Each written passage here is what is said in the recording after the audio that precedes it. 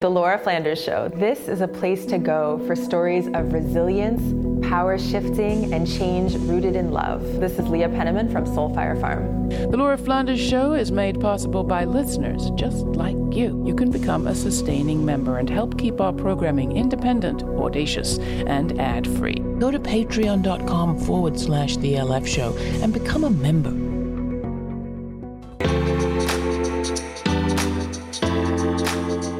I'm Laura, and this is the Laura Flanders Show, a TV and radio program that shines a light on the solutions of tomorrow today.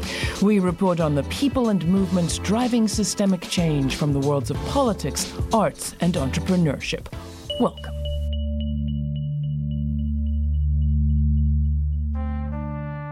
The subversive, healing, and celebratory powers of music and arts are at the heart of this week's conversation, the second in our series of media roundtables hosted by Sarah Lomax-Reese and Mitra Kalita, founder-directors of URL Media, a network of Black and Brown community news outlets.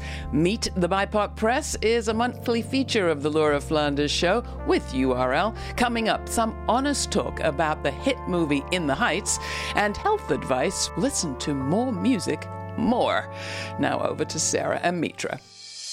Thanks, Laura. This week's URL Media Roundtable is focused on Black and Brown joy. This is something that we all need way more of in our lives. It's been a very difficult year. All of us have been navigating the pandemic and systemic racism and all of the things around the election with white supremacy rearing its very ugly head.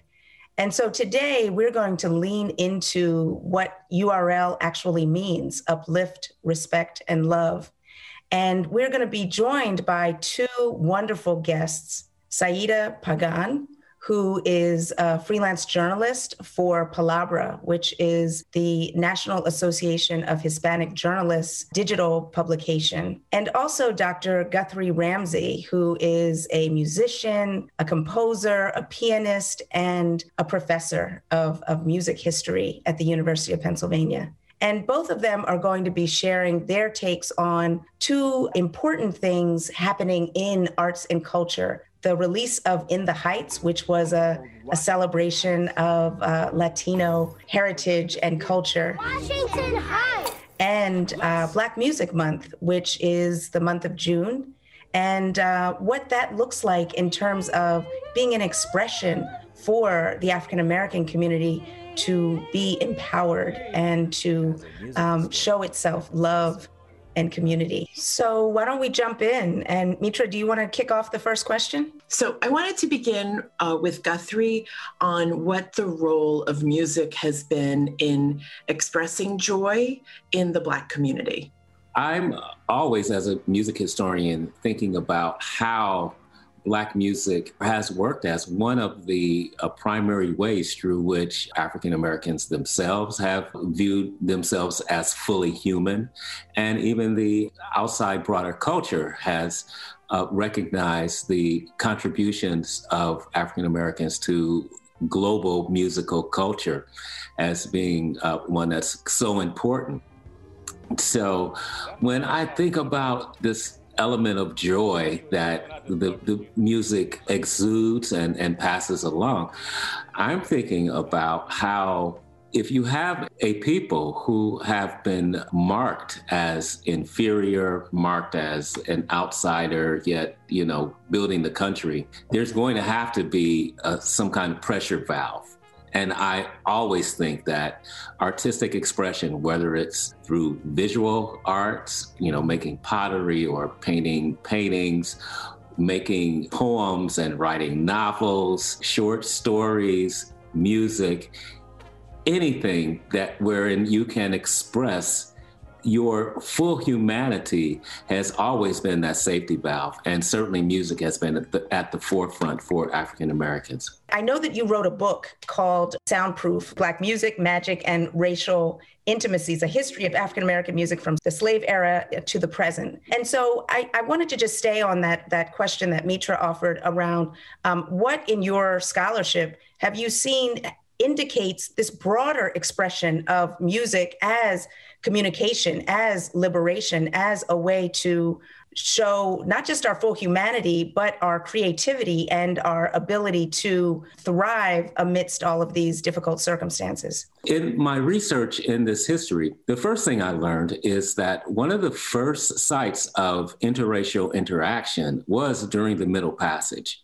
That voyage in which the enslaved people were taken from the shores of Africa to the New World, there was music making on those ships. So at the same time that the enslaved were able or coerced actually to dance to music and to sing for physical exercise, their oppressors would mark certain women for their singing talent as the ones who would be the first to be raped. Mm. Okay, this is all documented. So think about it. The very first context for interracial interaction was something where pain and joy were experienced together. And I would argue that this kind of interplay between pain and joy in music has marked the entire progression of African-American music in the United States and in the New World, in fact. So if you go to the development of Black musical theater, let's say, in the 19th century, it was always about being enslaved and becoming free. So going right to those themes of freedom has always been part of this history. Sarah mentioned the reopening. I rode the New York City subway for the first time, which was also an experience where you could just see, the street musicians were out and about on each car. New York was really feeling back on that subway ride. And the first movie I saw in a theater, there was no question of what that movie would be. It was In the Heights, which is a movie that kind of, to Guthrie's point, really crystallizes this balance of pain and joy and not necessarily being sure which one you're experiencing in this immigrant community in Washington Heights. It felt for me like the perfect transition film out of the pandemic. It was truly joyous. Saida, I know you and I have both seen the film. I just wondered, did you have a similar reaction? What did you think of In the Heights? Well, I thought it was a wonderful film. It was inspiring. Actually, after the film was over, I actually asked some people who had seen it in the audience what they thought, and everyone really enjoyed it. You talk about the energy, you talk about realizing your dreams, and that's really what it's all about.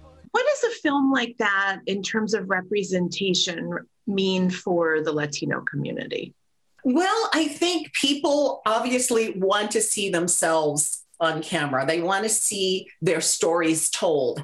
And it's been a long, long time since we've actually seen this, because this film represents people from the Dominican Republic, Puerto Rico, Cuba, perhaps other parts of Latin America. There were some characters whose backgrounds we did not know for sure. But I think people really enjoy seeing themselves and seeing their stories told. Yeah, I think the other theme that I picked up on that's definitely pandemic related was one of reinvention. It just felt like through music and the dancing, I saw New York in a new way, but I also felt like who better than the immigrant to lead us through starting over and coming out of this. Certainly our communities have been hit so hard in the pandemic. And so, I might be assigning a lot of meaning that Lin-Manuel Miranda never intended to In the Heights, just from our own journey. I'm from the other Heights, Jackson Heights in New York City. But I really did think that this film was symbolic, especially for kind of guiding us out of this moment. It has been received with some controversy. I feel a little sheepish kind of gushing over it because I loved it so, and then I come back and start to see criticisms of the film for not being wholly representative of the Latino community. There have been accusations of erasure of the Afro Latino community. And I just wondered, Saida, whether you've written about that and what you make of that argument as well. Well, I saw the argument begin online a few days ago, and I've had a chance to think about it. I am from New York. I am of Puerto Rican background and obviously mixed race myself. I don't think it was intentional. If perhaps they were to have done it over again, they might have perhaps had other stars in there that were perhaps of a little darker complexion to show it was an opportunity to show the range of Latinos, because I know that the issue is not enough Afro-Latinos in the movie. The people who were completely identifiable as of African descent, from what I could see, were most likely African-American characters. And it would have been nice to show the range, perhaps have some darker Latinos speaking Spanish, just so that you would know, or the fact that we all mix, dark and light couple. That would have been something, but I don't know if that was the intention of the movie. He's taken note of, the producers have taken note of this. And in the future, I'm sure there's going to be perhaps a better representation of the complete Latin experience. It's kind of unfair to me sometimes that like a movie like that would have to bear all of the burden to represent everything that people feel they need, because after all, it is a film telling one story in a single way. Now, we can offer our critiques about, well, in order to become a blockbuster, in order to become a very high-selling artist, there are compromises that need to be made along the way, because generally studios don't greenlight things that won't have that universal appeal. And universal appeal sometimes means changing your story, making things simpler, making things easier to digest. That's why I love the trend toward more, because the more you have, the less burden it is on one film to do everything, to show all of the complexities that we want to show. And that goes for musical artists as well. It's just hard on artists sometimes, because actually, they didn't get in that business. If they're an actor or a singer or a pianist, they didn't get in that business to represent, it's something larger than themselves. They got in it because they love to sing or they love to play. They want to bring beauty and value to the world. This is the Laura Flanders Show. I'm Laura. This time we're talking about the subversive, healing, and celebratory powers of music and media with Saida Pagan, a contributor to Palabra, that's a journalism site run by the National Association of Hispanic Journalists, and Dr. Guthrie Ramsey, a music historian, jazz musician, and composer who was recently interviewed on WURD Radio in Philadelphia. Meet the BIPOC Press is a monthly feature of the Laura Flanders Show. This week's celebration for Black Music Month is hosted by Sarah Lomax-Reese and Mitra Kalita, founder-directors of URL Media, a network of Black and Brown community news outlets that share content and revenue. You can find more of our Meet the BIPOC Press roundtables in our archives at our website, lauraflanders.org. That's also where you can sign up for our weekly newsletter to receive information on all of our streaming events and web exclusives, including my commentaries and the latest uncut conversation with abolitionist Mariam Kaba and guest co-host Reverend Dr. Jackie Lewis. Next, while some have complained about the lack of Afro-Latinos in Lin-Manuel Miranda's recently released movie In the Heights, our panel shares why that very debate is a breakthrough. But first, here's Wade in the Water by Dr. Guthrie Ramsey from his album Musicology Presents a Spiritual Vibe, Volume 1, an album he dedicated to Reverend Dr. Leslie Callahan and Annabelle Callahan, whom he notes have together created a place to dream of radical freedom grounded in love at the St. Paul's Baptist Church in Philadelphia.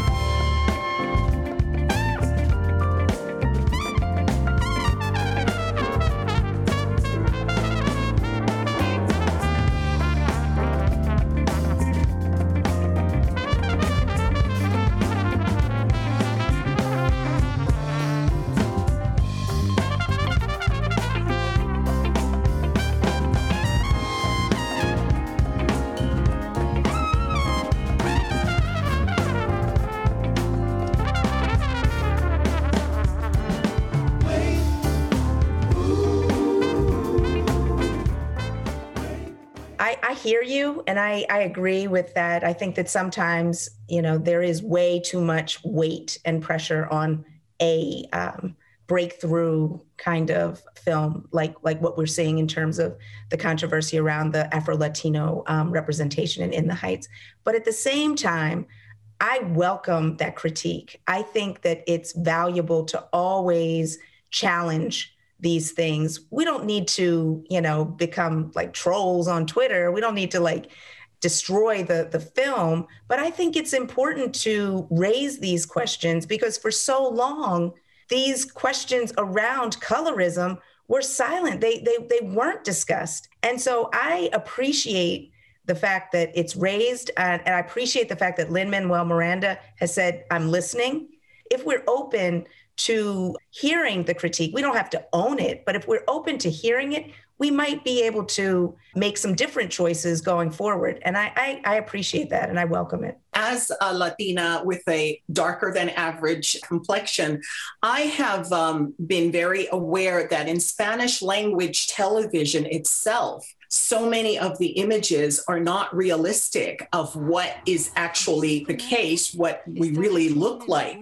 And so I think some of that pressure should be brought upon those who produce the telenovelas. Those are the Spanish soap operas. The news itself, it wasn't until maybe a few years ago that a Afro-Latina anchor woman was hired. So I think the word should get out to many people that we look so many different ways. I just wanted to share that with you because it's something that I've been wanting to say publicly for a long time. And I think now the time is right for that message to be heard. Sarah, speaking of singing and dancing, URL has been replaying words, songs of freedom from Black Music Month.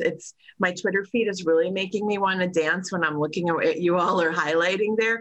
How are you defining freedom music as you're doing that? And tell me a little bit about that line of coverage for you guys. Songs of Freedom, it was really conceptualized as something to dovetail into, again, Juneteenth and the reopening after coronavirus. And in my mind, we've got these amazing artists like Nina Simone. I wish I knew how it would feel to be free. We talk about Public Enemy, Fight the Power. We tried to identify different songs that represent something different to each generation. So we have gospel, we have soul, we have funk, jazz. And so just really looking at our incredible range in the Black community around songs that are about restoring our humanity, our vitality. And I think that this is a moment where that's really necessary. If I could pivot back to Guthrie, we talk about joy, but I think that there's also something very profoundly healing and restorative about music. Can you talk a little bit about that? Sure. In May of 2019, I was diagnosed with cancer. And as a healthy eater, someone that really focused on health, it was quite a shock. I did what my elders taught me to do, and that is I planted a garden and started growing tomatoes. And I started to record the music that I wanted to heal to. So I arranged some old songs that I had grown up with as a child, some spiritual songs. And I produced an album called A Spiritual Vibe, Volume 1. And as I was, recuperating from surgery and all of that, I would listen to the music, and it really got me together. I'm happy to report that I am cancer-free now. And I believe it was the combination of following the science, but also following that elder and ancestor science too, of what it would take to heal my body and keep my soul together, keep my mind right, and all of that. I just think it's part of the gift of our music is that it allows us to transport to a safe space, to a healing space. Guthrie, I want to tell you, my father has had 2 strokes, and each time I am convinced it's music that brings his speech back. And there's 3 songs I'm thinking of, or 3 artists. from different cultures and different walks of life. One is anything from Kiss in the 1970s is like my father's Coming to America story. The second, which really got through to him, which Saida, maybe you know this song, it's a merengue tune, Dame la mano paloma, which he just associates with those years in Puerto Rico, which for him were like very freewheeling. And then kind of to Guthrie's point, songs from his boyhood, which are folk songs that thankfully I can now find on YouTube. And so just through his own recovery, like my family would play these songs and we would, to your point, we would kind of teeter between crying and laughing over everything that they represented. So I just think that's such a beautiful sentiment of what they can represent in our own healing process. Could you talk a little bit about, music as a form of protest and activism and a way that the Black community has rallied and communicated with each other to advance our calls for freedom? Protest music it's not always about I'm making a protest song. It's about a song emerges in the context of strife and it's gravitated to. So that's one thing. There's also this idea that you can use music and deploy it as resistance. And I'm thinking of the instance of when, at the height of the civil rights movement, when, say, the white supremacist cops would roll around and visit a civil rights campaign that was going on in a church, in a Black church, and they would be there surveilling.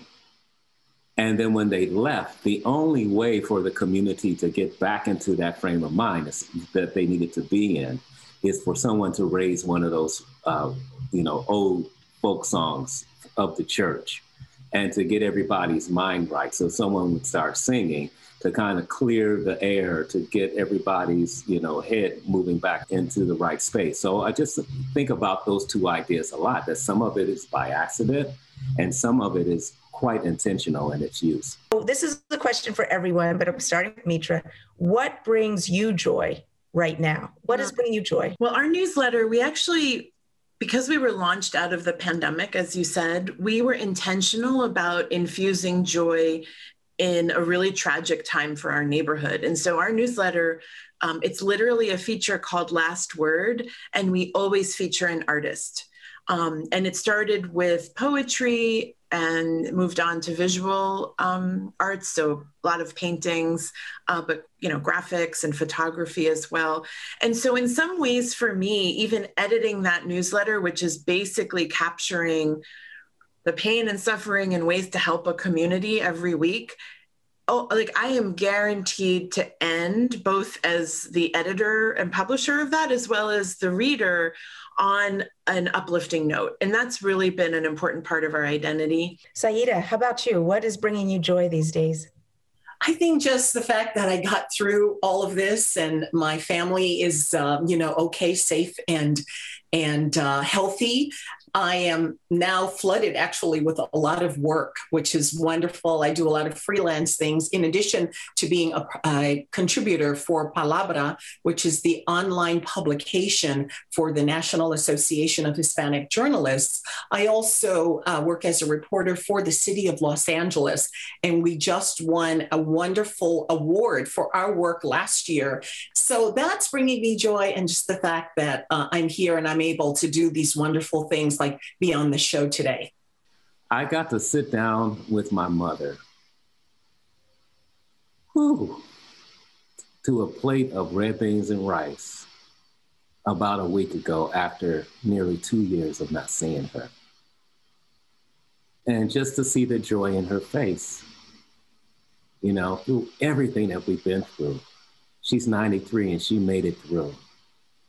So that gives me lots of joy. Sarah, how about you? I think that this process of cultivating present awareness is what's bringing me joy, because last year, if it taught me anything, it demonstrated how time is a little bit of an illusion. All we have is right here, right now.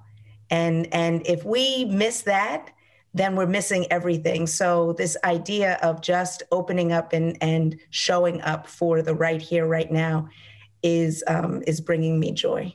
I think that brings us to the right here, right now, which has been a fabulous conversation. Thank you, Saida, Guthrie, Mitra.